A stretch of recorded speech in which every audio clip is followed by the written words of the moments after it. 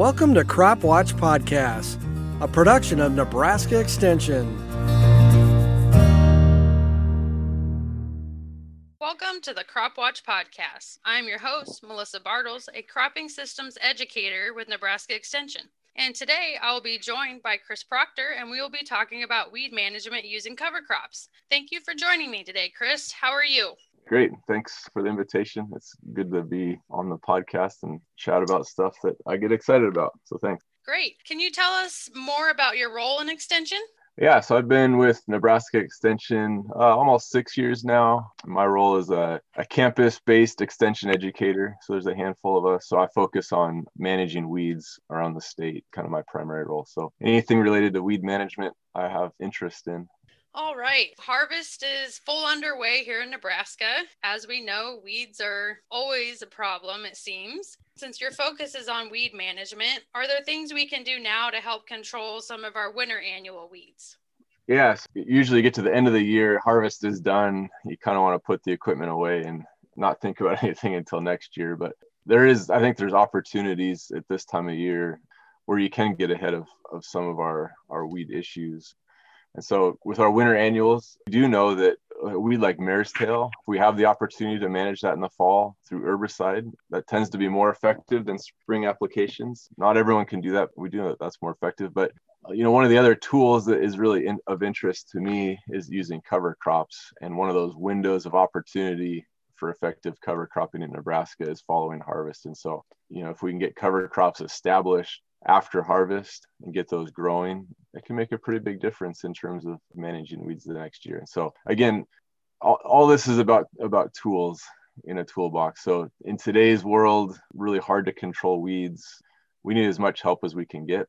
And we have really effective tools and herbicides, but with resistance, we start losing some of those tools. And so I think we need to think of ways we can broaden our toolbox out. And so that's really been my interest in cover crop, is that provides a way to do that. Is it's another mechanism to manage our weeds effectively. With a good portion of Nebraska being in a drought, do you have some recommendations for those farmers that may have limited moisture, but they are interested in getting those cover crops in to help with those weeds that are difficult to control? Moisture is certainly a concern. So in a rain-fed environment, I think there's an additional challenge is in that you don't control the moisture that you get. And so I think being aware of that is important. So knowing what is your moisture profile as you go into the fall. In some ways, there's an advantage for cover crops because you can capture some of that late fall, winter moisture that might otherwise go unused. But if you're not careful, you can start to draw down your soil profile and affect your spring crop. And so I think if you do establish a cover crop, paying attention to the timing of termination and really using your soil moisture as a guide for when you're going to terminate, I think is one important thing if you're in a moisture limited environment. Most of the work we've done, this hasn't been a major issue if you're east of Kearney or even North Platte. We haven't fought it too much. As you move, west of those areas, moisture becomes even more limiting. And so cover crops become a real challenge unless you have irrigation. And so irrigation, that kind of changes the dynamic. And so then you start asking the question, do I irrigate to manage my cover crop, right? Do I think about an additional irrigation pass to establish the cover crop, or maybe to catch it up in the spring before I plant to make sure that those crops germinate timely? And not everybody thinks about managing their irrigation that way, but as you add complexity to your system with a cover crop, these are just considerations I think that need to be thought about. Yeah. Do you have different recommendations? You said east of Kearney, we don't tend to run into an issue of not having moisture in the soil, but you may have more of an issue the farther west you go.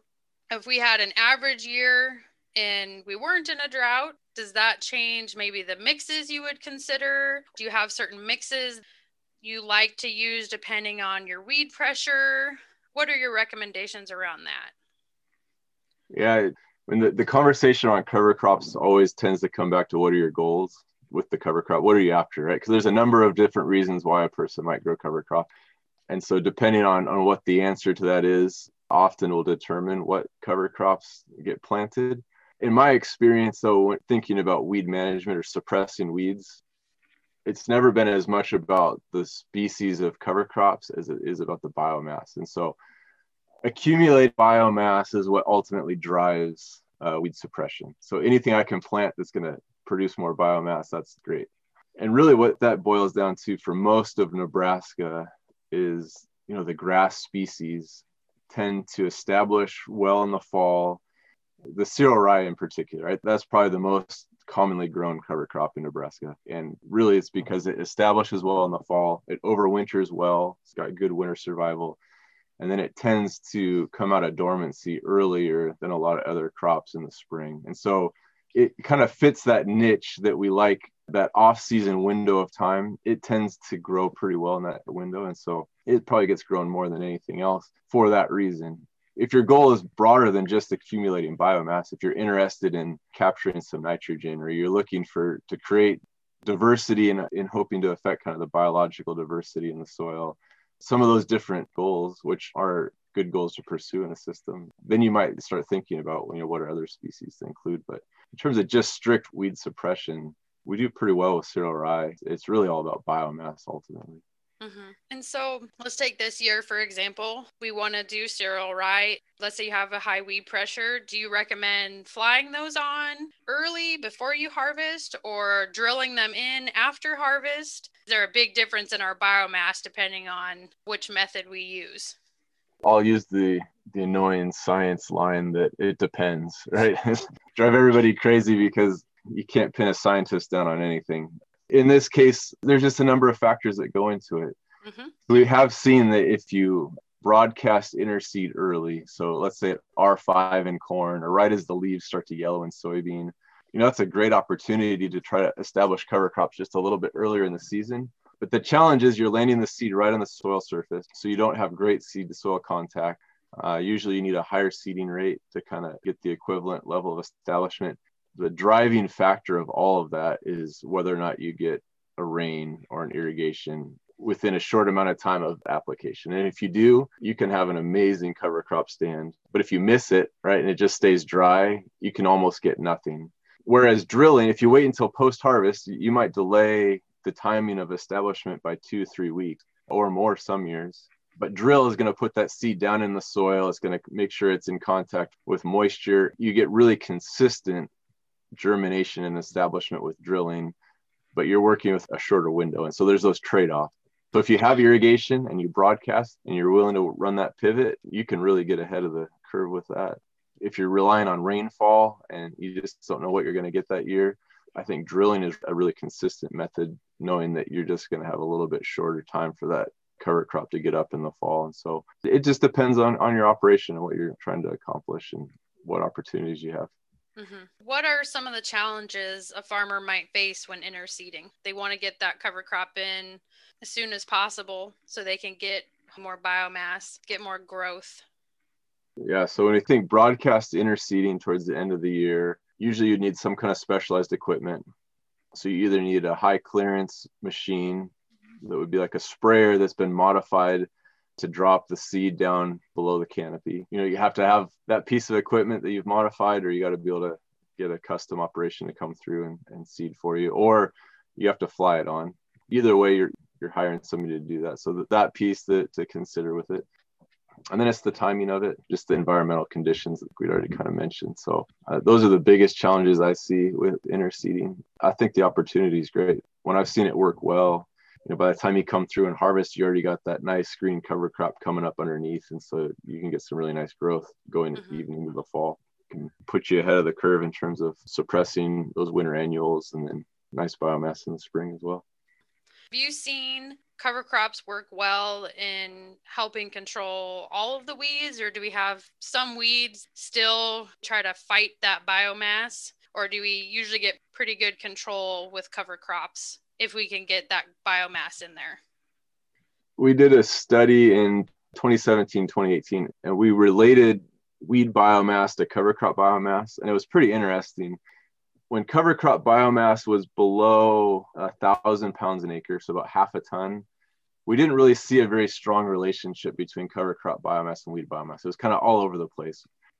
Some sites and some locations did reduce the number of kind of the weed biomass. Other sites, it seemed to have no effect at all. But once we hit that 1,000-pound cover crop biomass mark and went up from there, we saw a really strong relationship. The higher the biomass, the lower the weed biomass.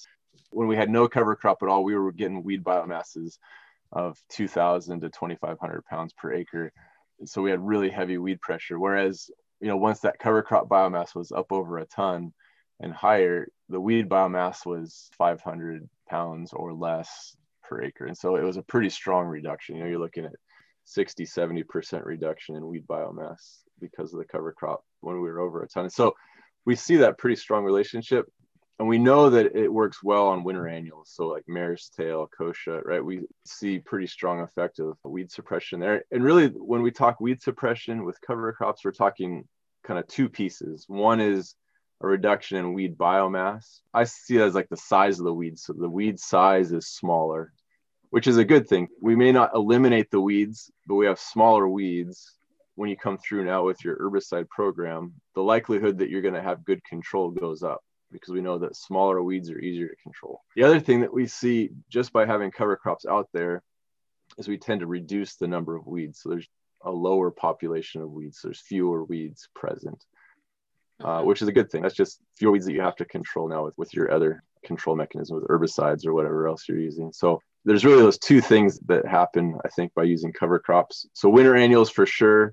There's a study that came out of Kansas looking at Palmer amaranth and cover crops, which I think is really interesting. I think it would translate pretty nicely to Nebraska as well. They saw really the same thing down there with Palmer. So a summer annual weed, that as cover crop biomass went up, Palmer biomass, or the size of the Palmer plants, decreased, and the number of Palmer plants decreased as well. And then the third thing that they saw, and this is another piece of how cover crops manage weeds that was really interesting to me, is by having a cover crop in the system, they delayed Palmer emergence time about a month. So no cover crop, they were emerging down there. I think half the Palmer plants were emerged by May 15th, or when they had the cover crop growing, they delayed half the emergence of the Palmer until June 15th. And so there was almost a 1 month shift in the timing of emergence. So that makes a huge difference in your ability to get into the field and manage those Palmer plants, just because of that shift in emergence timings. Those are some interesting things that I've seen cover crop research and weed suppression. Mm-hmm. How much can a Palmer plant grow in a month? About how big do you think it would be in 30 days from emergence? So as a weed scientist, Palmer, I think it's an amazing plant. My perspective is a little bit skewed, I understand, but to me, it's an amazing plant. If I'm farming, it's a terrible plant. Yes. If a Palmer plant is happy and everything is going well for it, there's data that would show, it can go from emergence to a foot tall in about 2 weeks. It can grow like gangbusters. The trouble with Palmer is by the time you find it, you've almost missed the window to control it. You really need things like a cover crop, like a residual herbicide, narrow row spacing in soybeans, anything out there to get ahead of it. As soon as you get behind the curve with Palmer, you never catch up again. That's the trouble, is that it grows so fast from the time it emerges until you get out there in the field to do something about it. If we say, well, 4 to 6 inches is kind of that cutoff for our ability to really effectively control it. You see it at 2 inches, you pull the tractor into the field with the sprayer a week later, and it's already 8, 10 inches tall, right? You missed it. That window of opportunity is so short. So anything we can do to slow it down makes a world of difference. For people listening who may not currently do cover crops, or maybe on the fence about doing cover crops, given the amount of resistance that we're seeing in some of our weeds, it is really important to try to put more tools in our toolbox, because the more we rely on these certain modes of actions, we're actually forcing these weeds to become resistant a little bit faster. But if the majority of producers keep relying on modes of actions, it may not work anymore. Yeah, that's exactly it, Melissa. We have such great tools in terms of the herbicides we have available. and new technology comes out all the time. So we think of all the new seed technologies we have in soybean and the opportunities that that's given us for managing these really hard to control weeds, even like palmer. But then you get reports out of Kansas, that we have dicamba resistant palmer that's showing up down there. And so you have this new tool, the ability to spray dicamba in soybeans is a great tool to have. You already see evidence you might be losing that tool to resistance in certain areas. And so just like any of these tools, I think we need to make sure that we're spreading the workload. So the way I've started to think about it is, if we ask our herbicides to do all of the heavy lifting in terms of weed control, either we're more quickly selecting for resistance, and so we're going to lose that tool, or if something happens that herbicide just isn't effective that year due to environmental conditions or a bad application or something that we just may be outside of our control, we go from control to failure in a hurry because we've put all of our effort, everything on that herbicide. Where if we can spread the workload out, so cover crops carry 30% of the effort, herbicides carry another 30%, maybe going to a narrow row spacing carries.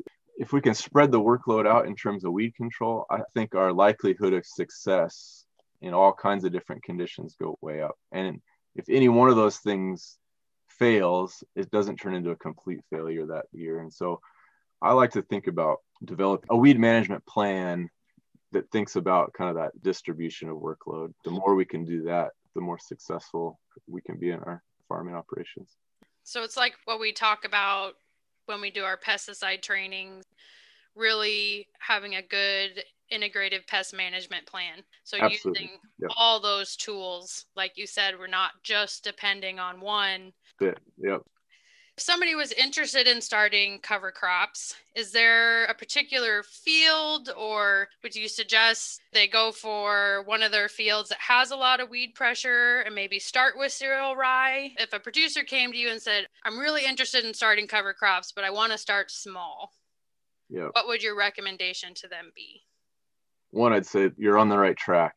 I wouldn't go seed a whole section to cover crops if you've never done it before, right? Kind of pick a small area, because you're adding a whole new component to your operation, and there's a timing piece to it and all these things that need to be, when are you going to get it in after harvest? Before you harvest, you got to think about terminating it, before you get out there and plant. And so you're adding complexity. And so you kind of need to start at small and work out some of those kinks before you push it on your whole operation. And I think picking areas that you can kind of target, where am I going to see maybe the most benefit, or where am I most interested in kind of seeing benefits from using this? Is there a section of a field or a particular field that I'm interested in? If weed suppression is what you're after, I would caution starting in your worst field, because, cover crops aren't that silver bullet. If you go into your worst field, sometimes you can just get overrun by weeds with the cover crop in there, which can make it a challenge. The more you integrate cover crops into your system, the more the cover crops overlap with your crop, then you start having to worry about what herbicides can I use that are compatible with my cover crop, right? So the complexity only goes up. So I think waiting until after you harvest and then planting your cover crop and then terminating well before you establish the next, that's really the easiest way to start. So that's probably would be my first recommendation if you've never done it before. And then you can slowly ramp it up from there and start interseeding or start delaying termination a little bit longer and start working with mixes versus just single species. And I think I would start small. I would start in ways where you can kind of quantify success. Is this working? Why is this working? What do I need to change? Those types of things, where you can kind of have part of a field that has cover crops and parts that doesn't, so you can have a little bit of a comparison, so you can see what's working, what's not working. So those are some things I'd think about.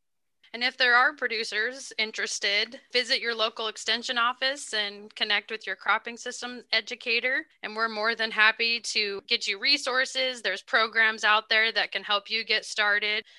Do you have any programs or articles coming out soon that relate to this topic that you want our listeners to know about? Yeah, no, I think we do have a number of articles that come out in Crop Watch related to cover cropping and weed control. And so I think paying attention to Crop Watch is great. We're kind of heading into the winter meeting series. And so we'll be discussing some of these topics at our crop production clinics, for example, over the winter times. I'd be looking for that as well. Great. Well, thank you for joining me today, and I hope everybody has a safe harvest. Absolutely. Thanks, Melissa.